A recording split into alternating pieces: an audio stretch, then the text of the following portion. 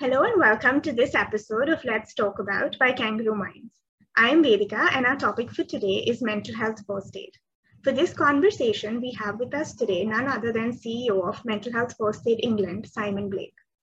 As CEO, Simon focuses on leading the organization to achieve its vision of normalizing conversations and attitudes towards mental health, as well as looking to train 1 in 10 of the population in mental health skills. In 2020, Simon was named as the Global Diversity Leader and made it to the 2021 Pride Power list as well.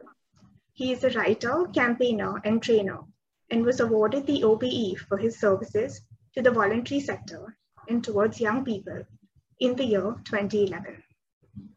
However, before we begin our conversation today, we would like to put out a little trigger warning for our audience. If at any point during this conversation, should you find yourself feeling triggered or distressed, we urge you to take a step back and look after yourself. Should you need any additional support resources, you can also find them on our website. Now, without taking much time, let's dive in to hear more from Simon. Simon, welcome to the episode, and it's an absolute pleasure to have you with us today. And I'm really looking forward to the conversations and all your insights. Thank you for having me. It's a real pleasure. So Simon, I'm going to start off with, I think, my first question, which is mainly around, can you tell us a little bit about what is the mental health first aid training all about and, who can sign up for this? Sure. So mental health first aid training is available in lots of different parts of the world, in 26 different countries. And as you said, I'm based in England. But it's got common features. And really it's about understanding about mental health, about signs and symptoms of poor mental health or mental illness, and how to provide initial conversation, how to enable effective signposting and support for somebody who needs help. But importantly, it's also about understanding our own upbringing and how that's impacted on our understanding of mental health. So our frame of reference, what do we understand about mental health?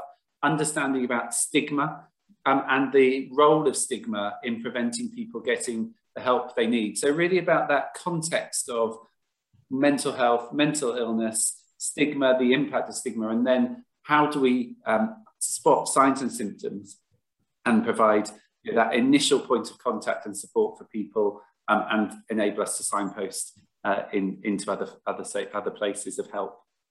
So would you say that, to do the mental health first aid program, does someone need to be a mental health professional? Do they have to be a medical practitioner, or can anyone take up this program?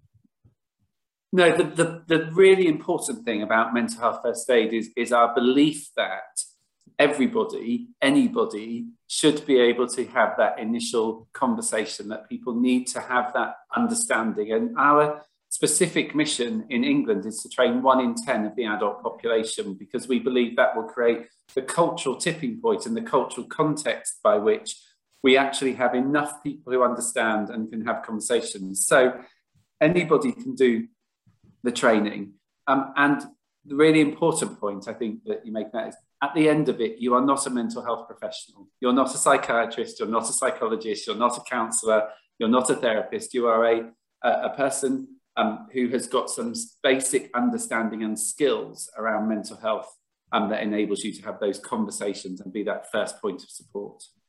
So I think, you mentioned something really important, and, I myself have done the adult mental health first aid training from MHFA England. But just for the audience, can you further highlight on the aspect that, what is the role of a mental health first aider, and, what can you do and what can you not do in that position? Sure. So I think it's really important to say that if you do a mental health first aid course, you learn skills which enable you to have those conversations and do the signposting. If you then, and you can use those in your family, in your community, in any different environment. So I, as somebody who's trained in mental health first aid, will use that skills and knowledge and understanding in my personal life, with my partner, with my friends, in my family, in my sporting interests. And that is different. That isn't me as a mental health first aider, it's somebody with those skills. But then in an organisation, you might be a mental health first aider, which has a specific role. And that role is really, again, about being identified as somebody that you can have a conversation with if you are worried or feeling unwell or want to get some information which enables you to access further support or to understand what might be happening. But also mental health first aiders might also be proactively looking to see if they see somebody who doesn't look well or is there are some changes in their behaviour. And so if you are a mental health first aider in a role, it's really important that your organisation is clear about that role. How is that connected to a line manager? How is it different from the human resources department? And so a mental health first aid should be another form of support within the organisation, not the only form of support. I think that's really important, that the various contexts within which a mental health first aider can act and look out for people, be it, in a micro level in terms of friends, family, or, just looking beyond in terms of organizations looking out within our communities for other people as well. On our website, we've got a guide for mental health first aiders and also a guide for organisations about having mental health first aiders, which just talks about that importance of understanding your role, understanding your boundaries, understanding when you might need to step back as a mental health first aider, and then for organisations to think about a whole organisation approach and to have a mental health strategy, of which mental health first aid is part of that. So you just mentioned a very interesting point, which is around the boundaries of being a mental health first aider. So do you want to tell us a little bit, about what kind of boundaries should people in that role have? The most important one, of course, is that you feel well and able to take on the role. So that's the most important one, that we practice that self-care, which we demonstrate, which we are so clear is really important. And that, if at any point, for any reason, you don't feel as though you're in a position to undertake the role, then that is a really, really important boundary. And, somebody might step back for 2 or 3 months and then say that they can do it again. Either there's too much going on at work, or there might be something going on in their personal life, or they might be experiencing a particular episode of their own health. So there might be any reason why somebody says, I'm not in a position to do it. And that's the first boundary. The second then is being really clear that you are not a medical professional, you're not a mental health professional, you are not about diagnosing, you are not about advising, you're about somebody who has a conversation and then can signpost to other forms of help and advice if people need it. And that's the other really important bit. We're not in the role, we are not clinical professionals. We're definitely not in a position to do that. And then also, I guess, it's also not a therapy relationship, a therapeutic relationship either. So, recognising that boundary, that whilst you might give support to somebody more than once or provide information or be a point of contact more than once, that it isn't an ongoing therapeutic relationship either. Right. So, that being said, why should someone consider doing the MHFA training according to you? So when I did it, I wish that I'd done it 20 years before. It was one of those courses where I just thought, wow, this would have really helped me to have been a better partner, a better friend, a better son, a better brother, and a better manager at work. And the reason that I thought that is I really, for the first time, having done lots of awareness training about mental health, but what this did is it equipped me with a real understanding around what you can practically do when you believe that somebody needs help or when somebody comes to access help, and to do that in a way which felt as though it was within the skills and boundaries that I was confident to do. So my real belief is that all of us could benefit from doing training which helps us to understand that we all have mental health, each and every one of us has a brain, so we all have mental health. That we understand the difference between mental health, promoting mental health, between mental health and mental illness, and that we understand and recognize the signs and symptoms, but also the role and negative impact of stigma and what we can do to challenge that. So for me, it really is a set of skills which anybody and everybody in a range of different settings and contexts could really benefit from. And then in the context of organisations, having mental health first aiders enables an organisation to demonstrate that they take mental health seriously, that they recognise its importance, and that they invest in the time and energy to enable people to provide that support to their employees. Right. I think, like, as you said, even for myself, after doing the mental health first aid, the adult training, I think it makes you feel a little more comfortable when you go out and help people. I mean, I know a lot of people tell you, okay, you know what, just listen actively, and you'll hear the whole don't be judgmental, but sometimes you just don't know how to do it. So I think the training kind of puts you in that space where you feel more equipped to be able to help someone out. And at the same time, just knowing how to recognize resources which you can signpost someone to, the different kind of issues that people are having, like even the do's and don'ts around helping someone with a range of different conditions.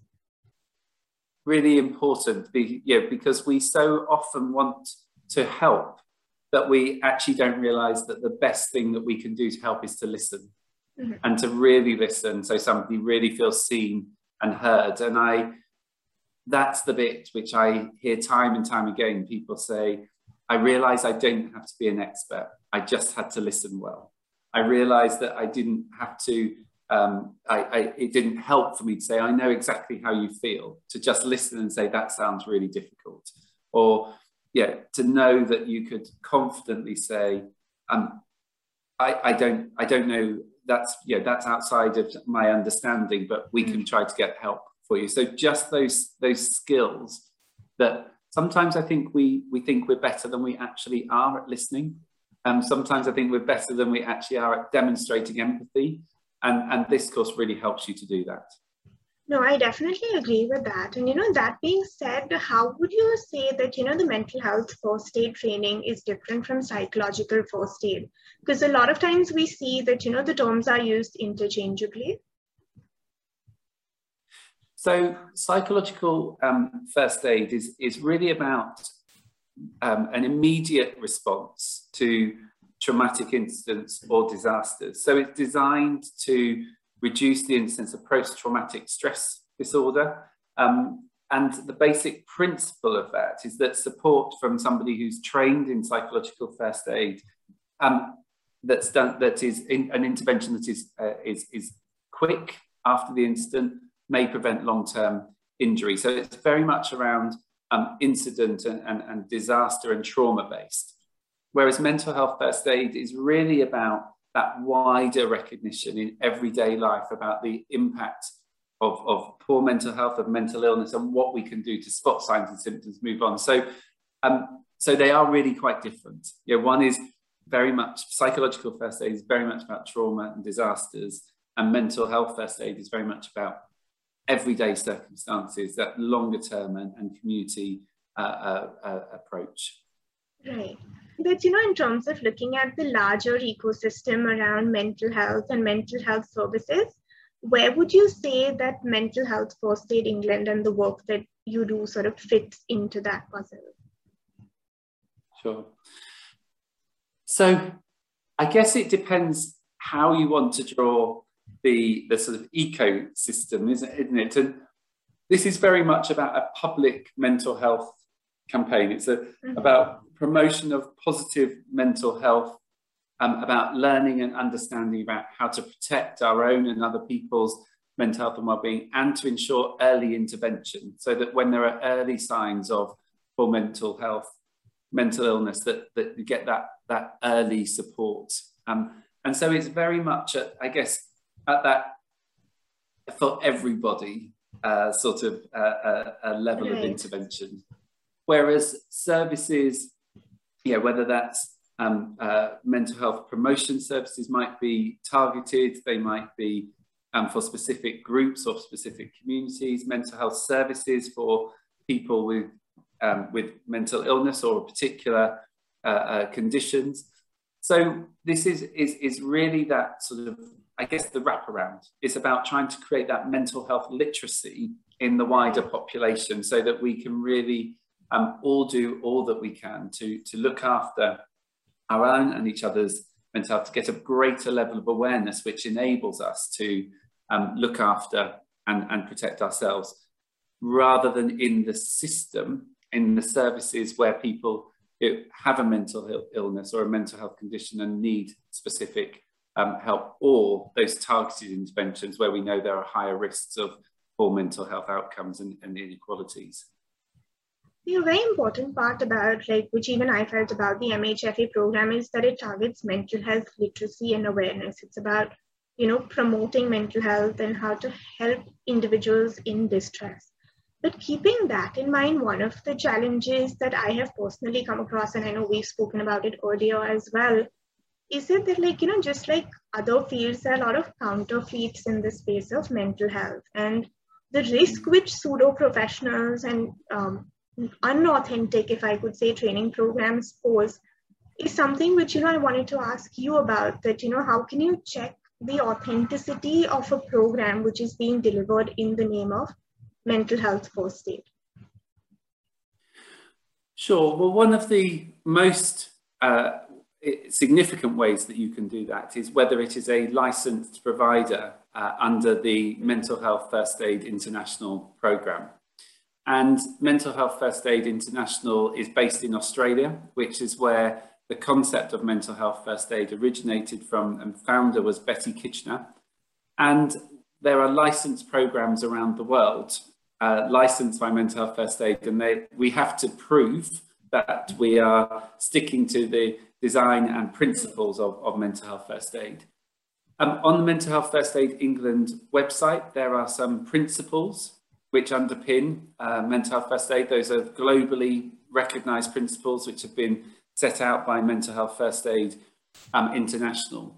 And so for me, the first would be, have you got a licensed provider? That would be your number one. But there are others who are not licensed provider, but even if they're not a licensed provider, do they meet those principles which are set up by the authority, the international authority on mental health first aid? I guess the other bit, and the bit which really worries me, is that there are very short programs. There are very short programs, and it takes time to learn about the different conditions, around stigma, around the skills, around the step-by-step process which we use. And you can't do that in 1 hour, in 2 hours, or in 3 hours. And so really that time, if it's online, is it about the equivalent of 2 days? And if it's less than that, actually, I would have some questions as to whether it's living. Now, some of that may be self-directed learning, and some of that may be live learning, but overall it should be about that sort of 14 hours worth of time. And then the other thing, which I think is really, really important, is any program that doesn't adopt positive language, inclusive language, is one to be really worried about. We know that there are some programs where actually some of the language that's used, some of the slides reinforce stigma about mental health. So, the Kite Mark, the International Kite Mark, does it meet the quality principles? Does it have sufficient time? And is it using inclusive and positive language? Right, because, as I said, one of the concerns which people don't realize is, how do we check? Because there are programs running in the name of, okay, they'll call themselves peer mental health first aid or campus mental health first aid, or you'll have a half-day, certificate in mental health aware. But that's where the concern begins, because, as you know, and I know, and anyone who's done the MHFA would know that the first step towards the ALGE is to assess for risk of suicide or to assess the crisis level. And if you're not competently trained to do that, I think as such, those conversations are hard. One of the, the feelings we always get is, are we accidentally going to put the idea in someone's head? So proper training ensures that we don't end up in that path. But then if you're not adequately trained, you don't have a licensed provider, you may run into that risk. And the really important bit is that it is irresponsible for people to say it's mental health first aid if it isn't, because it means that people who haven't had the appropriate level of training may believe that they are more skilled than they thought, or indeed to think, well, I've left that course not knowing what to do, and therefore undermining the principle of mental health first aid. So it is really, really important that those quality standards, those principles are upheld, and that's, as you say, why people should be aware, about actually the key bit of a mental health first aid program is it's a skills-based course. If there's any course without skills and skill development and skill practice in it, then it's an awareness course. And nothing wrong with an awareness course. We all need to have different levels, but it's, if you want to drive a lorry, you don't learn to drive a car. You learn to drive a car and then drive a lorry. So it's knowing what you are skilled and able to do. I think that's a very valid point, right? That there's no harm running awareness programs, but the minute you start giving people titles which are actually linked to specific skill sets, to specific roles, I think that's when it starts getting a little dangerous. But moving forward, who would you say is actually qualified to deliver a mental health first aid program? So we at MHFA England have instructor members, and they go through a rigorous instructor training program, and that instructor training program is accredited by the Royal Society of Public Health in England, and those people are trained to deliver the licensed program which we deliver at MHFA England, and so from an MHFA England perspective, it's anybody who is able to demonstrate that they are a certified instructor and instructor member from MHFA England.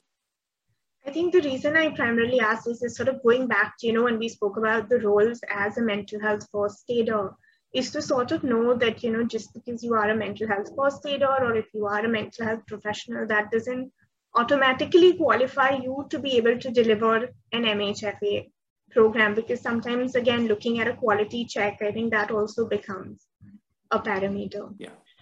It is about having the knowledge and skills and qualification to be an instructor. That doesn't mean that somebody who's skilled at something else doesn't have lots of knowledge and lots of understanding. It means that they're not qualified or certified to deliver an mental health first aid course as licensed by us. Right. How do you feel that having an understanding of mental health first aid can help individuals make a difference on a larger scale, so within communities, within workplaces?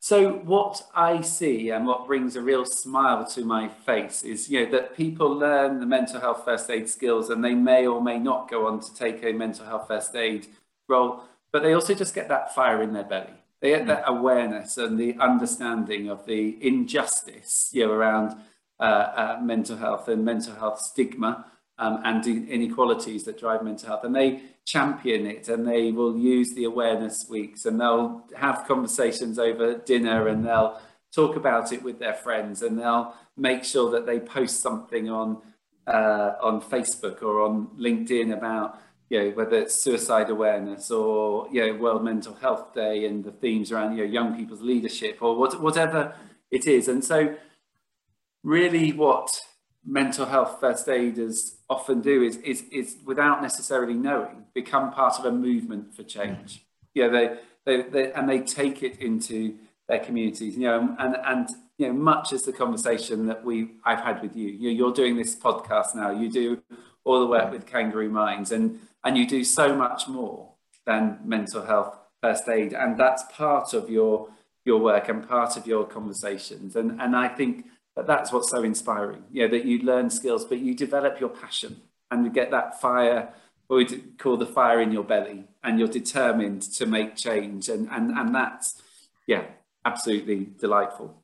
No, I think I mean, thank you for all the kind things that you said, but I think mental health first aid also not just gives you a better understanding of, yourself, you become more aware of what you're going through, but it also really normalizes the entire conversation. Like you can actually draw a distinction between mental health and mental illness.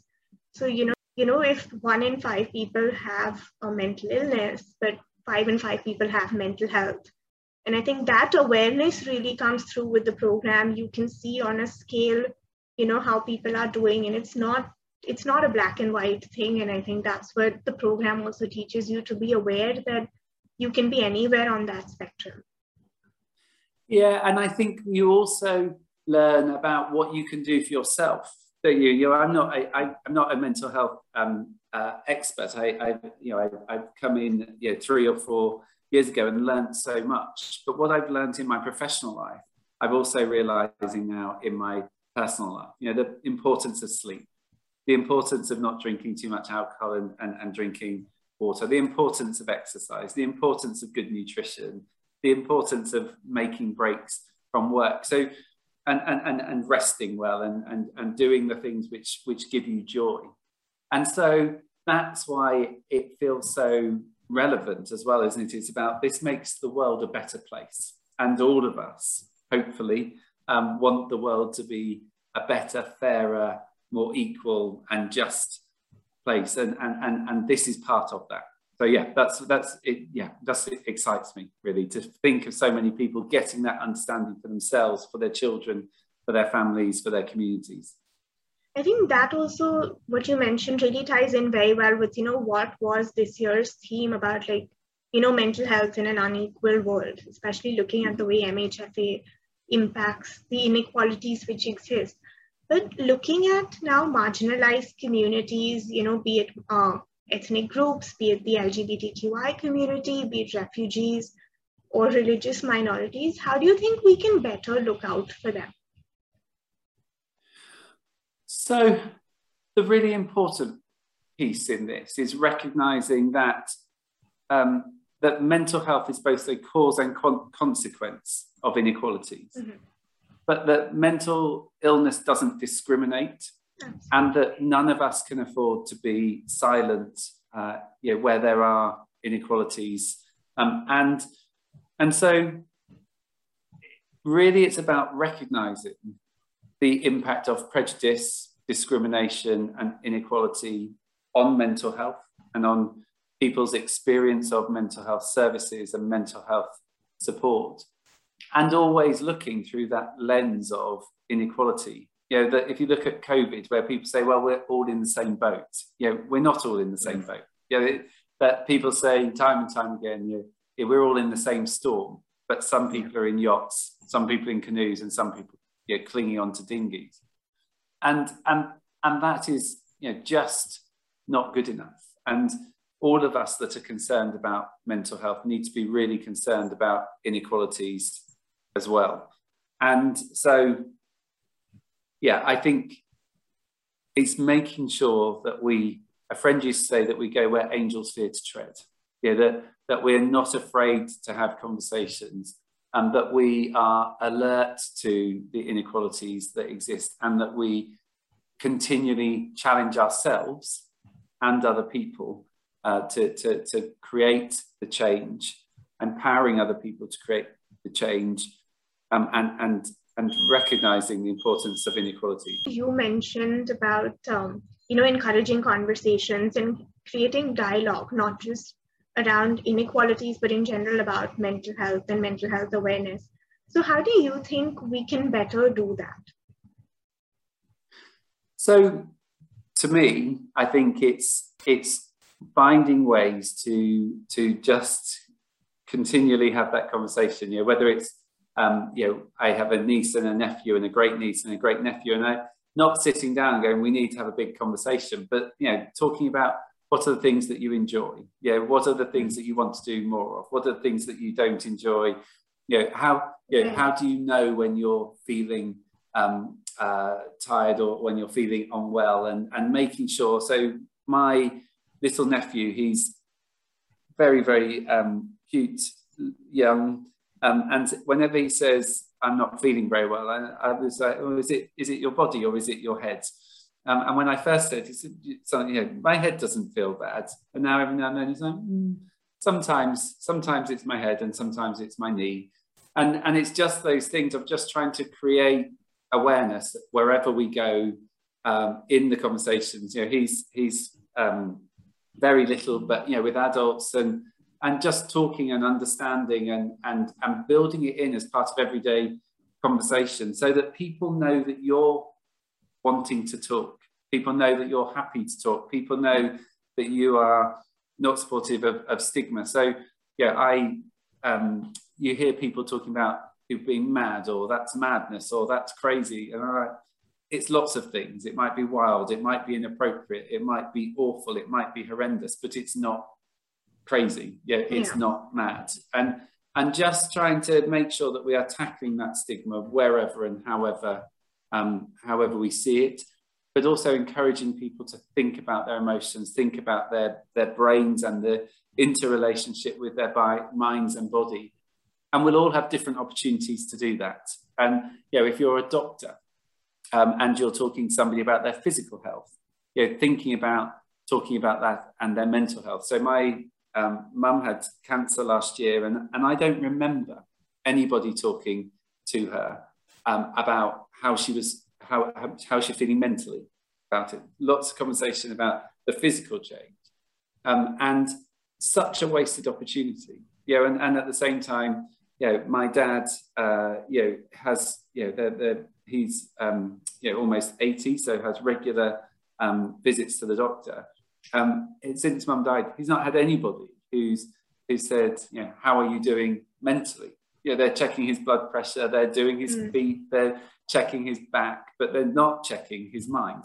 And actually, again, that's a wasted opportunity, and that's in the medical field. You're a hairdresser, or if you're sitting in a space with somebody as a mentor or as a coach, whatever it is, we've always got the opportunity to ask how people are, to generate the conversations about mental health, about well-being. And I think COVID, actually, one of the things which certainly in the UK I've noticed is that more people are checking in with each other. They're checking how people are feeling. They're doing more in their communities. And that's great. And that's something we want to try and take forward into whatever happens in this next phase of the pandemic and beyond.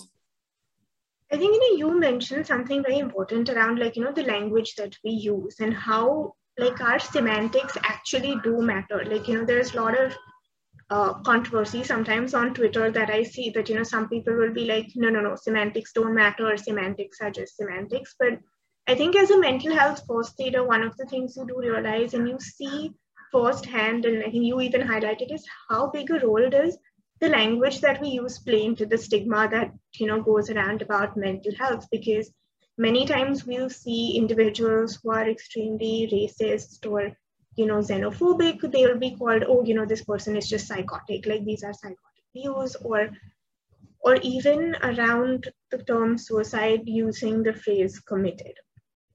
That is used a lot. And how do you think we can better look out and help make people more aware about the way, language plays a role towards mental health? Yeah. Well, our language is how we communicate what we think and what we feel and what we value. And whether that's the way that we talk about women, or the way we talk about LGBT people, or people of colour, or disabled people, or whatever it is we're talking about and communicating, it's language which demonstrates empathy and demonstrates care. And so that, I guess, is something which we just have to keep on talking, reminding, communicating, using that understanding. Because I think it was only when I started working in mental health and I really was thinking about stigma that I realized just how exclusive and excluding language was around mental health. And so many of us, it's not that we intend to use language that is offensive or stigmatizing. We just haven't thought about it. And so as we learn, yes, Maya Angelou, I think, wasn't it, who said, do your best until you know better, and then do better. And so often I think we can end up in arguments about things, whereas actually sometimes it's just, did you know that when you say that, it says X, Y, and Z? Because most of us don't want to be horrible. Most of us don't want to reinforce prejudice or reinforce stigma. So I think it's that gentle piece, that gentle education piece, which we should really just be thinking of. And that's our role as mental health first aiders in relation to what we can do with the knowledge that we learn on the courses to try to change the culture in which all of us are living.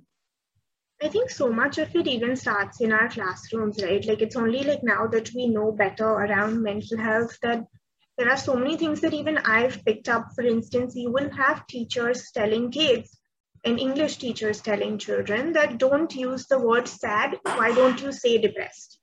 Or, you say things like, oh, I'm not feeling worried, make it anxious. Or say, like you see very casually these terms being used as adjectives. The weather is not unpredictable, the weather is bipolar. So I think it's just about knowing and sort of having that awareness, and maybe it's also coming from educators, making them more aware of, even the language that comes in day-to-day conversation, because so many times you just don't know and you will say the word I'm feeling depressed, but when you dig a little deeper, it's so different from just being sad or feeling blue. Yeah, I think you absolutely made a really, really important point. And I think that actually, if you think about saying that you feel stress is good. Stress is a performance enhancer to a certain level, yes. And then stress becomes a problem.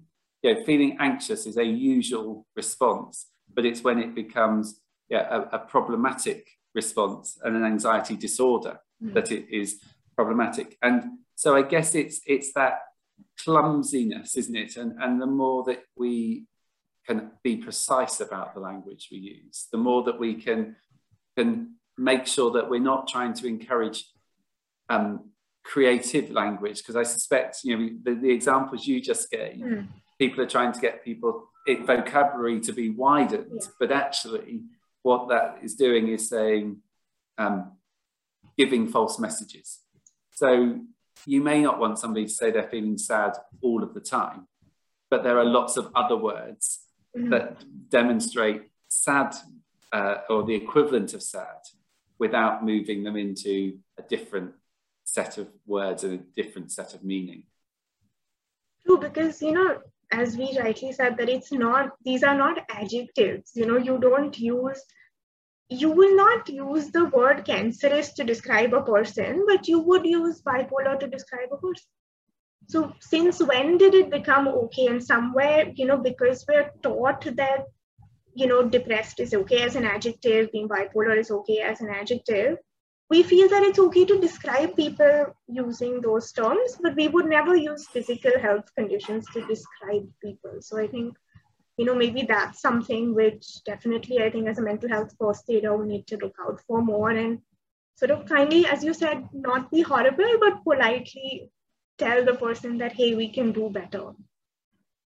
Yeah, and there's a phrase, isn't there? Speak the truth quietly and clearly.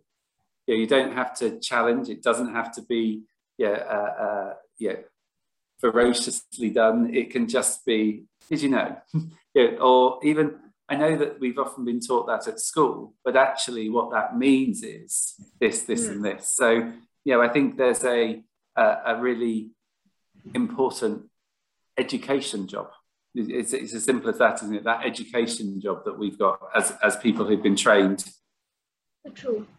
So I think, moving forward, you made a thing that how you noticed in the COVID that people were checking in more on each other. And, we've seen mental health garner a lot of importance within conversations right now as well.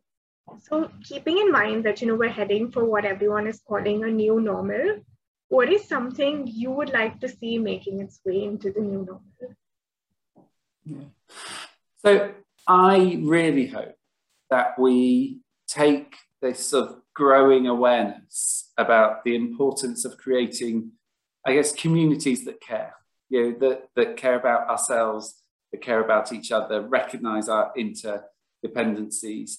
We'll check in with each other, we'll provide support, and perhaps most importantly in that is sometimes we over-rely on people who might need help to ask for it.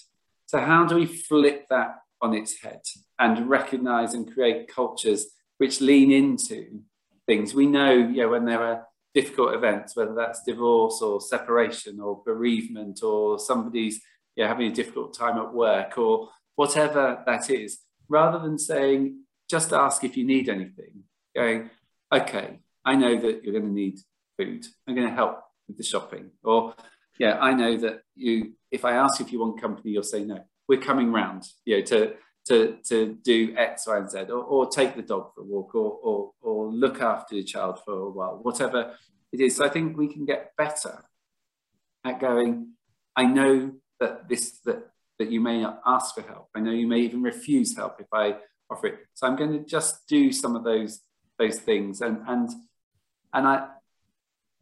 if we can become more aware of that random acts of kindness, that we so often talk about, that they can just change the world. And the Mental Health Foundation in the UK, they did some research last year at which over 75% of people said that they'd like to come out of the pandemic with more kindness in the world. And that's kindness towards them, and then them doing more acts of kindness as well. So three quarters of people and more in the UK saying, come on, let's get better. So that would be my hope. I think that's really lovely. And, just being kinder and, as you said, looking out for people, because we do often, tell people reach out, but maybe sometimes we forget that in that position, you're not really always in a position to be able to reach out. And some people also culturally may just resist help, right? Because they believe that asking for that help makes them weak or makes you incompetent or less capable. Yeah. So I guess it's so if we were to think about a phrase that would go with reach out, so it'd be reach out and lean in. Let's have more leaning in, so that people have to reach out less, that there are already people leaning into them. I think that's really beautiful. I think, the whole reach out, lean in concept. So to wrap up our whole discussion today, I'm going to ask you, what would be your parting words, Simon, to anyone who's watching this or listening to this today, who's having a hard time with their mental health? So nothing is too big or too small to talk about. And I say that because sometimes people are like, well, this isn't that bad. People down the road, this is happening. Somebody over there, that's happening. If it feels big, it's big. And sometimes people don't ask for help because it feels too big. And nothing is too big. There is always something that can be done. And there is always someone who is able to walk alongside you and work that out. So my mantra, I think, is nothing's too big or too small to talk about and to get help with. And please don't sit on your own, because there are always people who want to walk alongside, always people who want to do that. And just to do that, to live a bit of what we just talked about, the reach out, lean in. So you just said, what would be your words to people who are struggling with their mental health? I guess the other side of that would be, for all of us, there will be people around us who could do with a hug, who could do with some love, who could do with some kindness. So lean in, so that those people know that you're there and that you're willing to do anything you can to help them and support them. I think that's been really nice. And I think, as you said, you've given something for both sides of people to take out from this and take back home. So thank you, Simon, for all your time, for having this conversation with us. I think it's been very enriching and very, very informative. And I'm sure anyone watching this is really going to benefit, not just by understanding more about mental health and mental health first aid, but more around what we all can do as an individual at our own level to make a difference, whether it be at a micro or a macro level.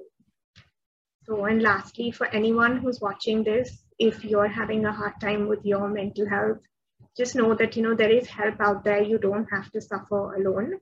Things do get better and you really deserve to feel better. So reach out, and to everyone else who might know someone who's having a hard time, as Simon said, lean in, check in on someone. It can really make a big difference. So till next time, please stay well and stay healthy. Thank you.